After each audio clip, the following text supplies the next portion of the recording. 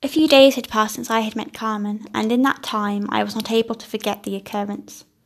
The moment that I saw the artwork, even in the unspectacular light of the basement, had been mind-blowing, and the memory kept playing and replaying as I attempted, in futility, to busy myself with daily life.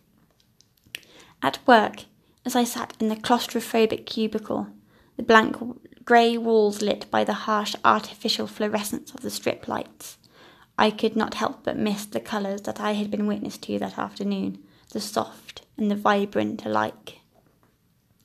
If I missed the art, after only one fleeting moment, I could not imagine the mourning that must have occurred on the night that the Reform Act had passed, and what it must have been like to fear for a future with no certain beauty.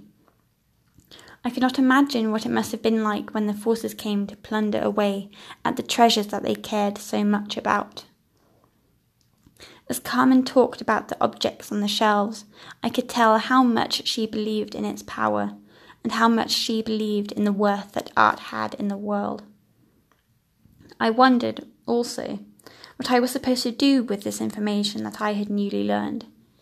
I did not want to allow myself to forget, although I was not sure, at this point, if I even could. On one hand, I wanted to further explore the new world I had stumbled upon and fatefully been introduced to. Having had only a taste, I wanted more.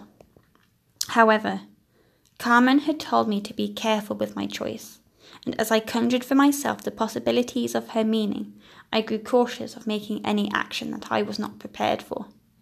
But, nonetheless, it continued to play on my mind. I found myself taking regular walks back through the square and to Castle Road, past the great mysterious rock. I would do this after work and at weekends, any time that I was free.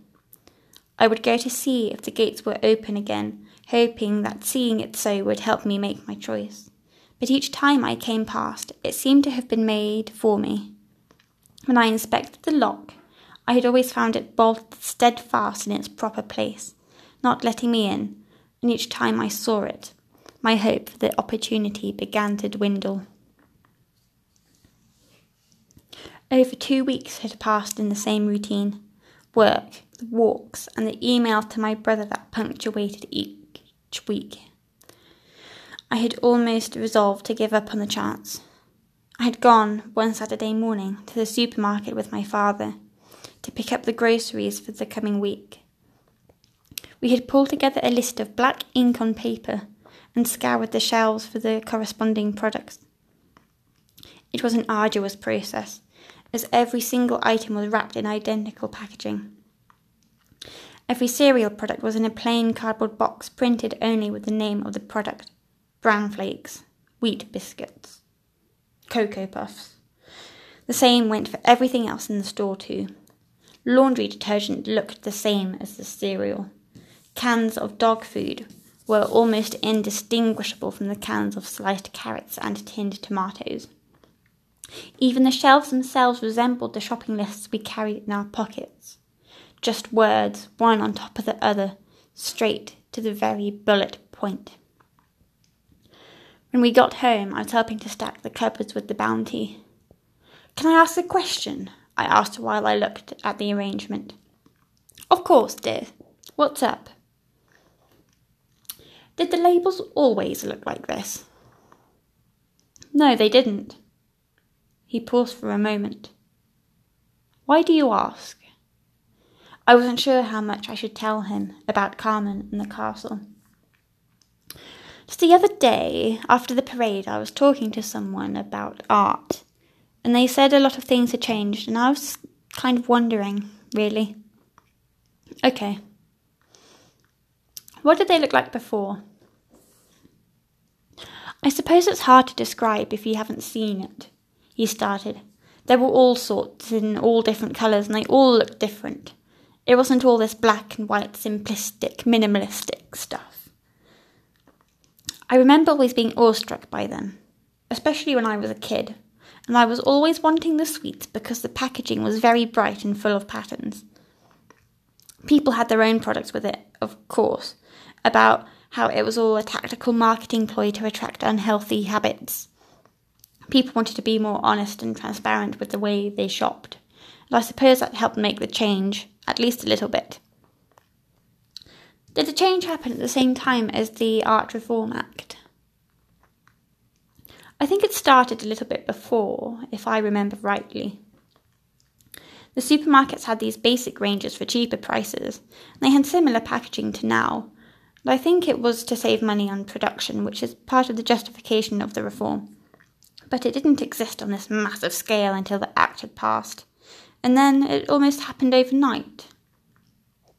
I was astonished when the first time I came in and saw all of the white. It was like everything had been erased. "How old were you when the Act passed?"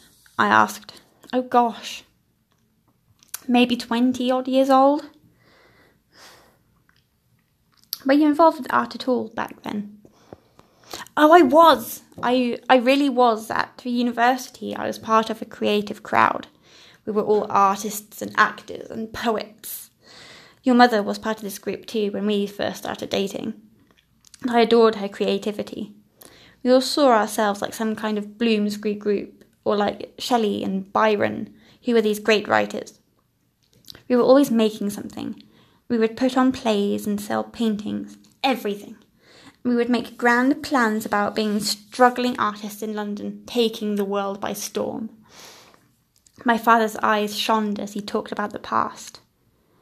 "So what happened when the reform passed?" The same eyes that were shining just seconds ago grew misty as he delved into the recess of his mind for a memory he had almost forgotten, oppressed by a world that had brushed it over. "It was very difficult," he replied after a long pause. He looked at the ground as he told me the next part of the story. "In the run-up to the Act, we were all quite stressed, and we knew that cuts were coming and that they would be bad, but in reality, nothing could possibly prepare us for what did happen. None of us were really ready for the amount of changes that were made. They hadn't publicised any of it, and they had seemingly been planning it for months, if not years, because they were able to mobilise plans very quickly after the fact. I was safe. I was studying product design, which some anonymous council somewhere had decided was practical and useful enough to stay. The Reform Act limited us, but at least we still had our jobs at the end of it. And a lot of people got unemployed very quickly. There was a mass exodus for weeks as people scrambled all over the place to find a new place where jobs had opened up as nurses or in the military.